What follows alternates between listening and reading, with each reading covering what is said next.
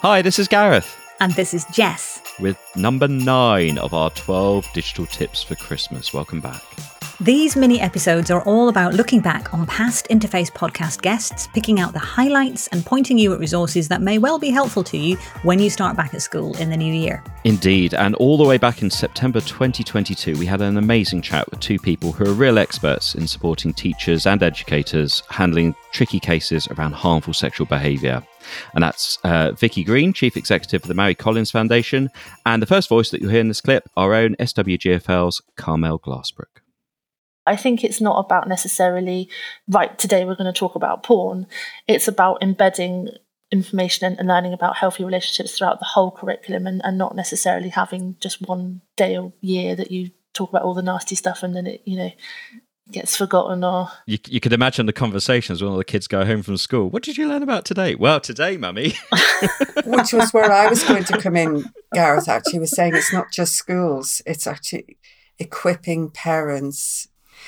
I'm sure the age has probably dropped, but they were quoting that children as young as 9 are inadvertently coming across inappropriate porn online. Well, porn is inappropriate for that age group.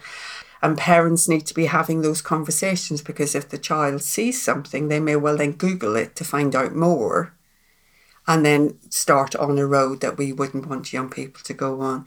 So this is such an important topic, isn't it, Gareth? It is, because it is such an important thing, and the impact that it can have on well-being, but also healthy relationships is absolutely crucial when we think about children and young people. Yeah, and that aspect as well about engaging with parents.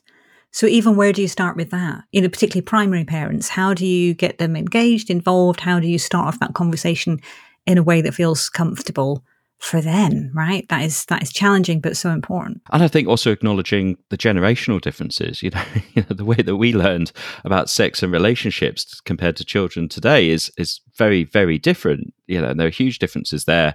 And I think for some parents and carers and families, that creates some extra barriers to talk about these things.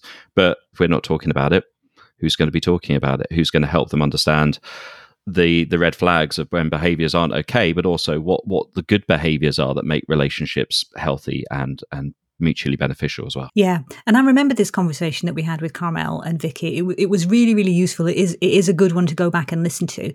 And harmful sexual behaviour just keeps coming up again and again and again. Certainly in my work, it's just such a sort of crucial issue that a lot of people, I think a lot of educators are concerned about. At the Grid, at Southwest Grid for Learning, we ran a pilot harmful sexual behaviour support service. So we did provide support to educators and other members of the children's workforce who were responding to incidents. We don't run that service anymore, but we did develop a whole suite of resources that are available, and you can find them all on the Southwest Grid for Learning website. So really important. Go and have a look at those, right? There's bound to be something there that will be of interest to you and useful as well. And also go back and listen to the full episode with Carmel and Vicky. Again, it was one of our earlier episodes. I think it was around about the 4th episode ever of Interface. So go search for Interface wherever you get your podcasts and make sure that you're up to speed. Thanks so much for joining us for what was our 9th tip. Come back for our 10th very, very soon.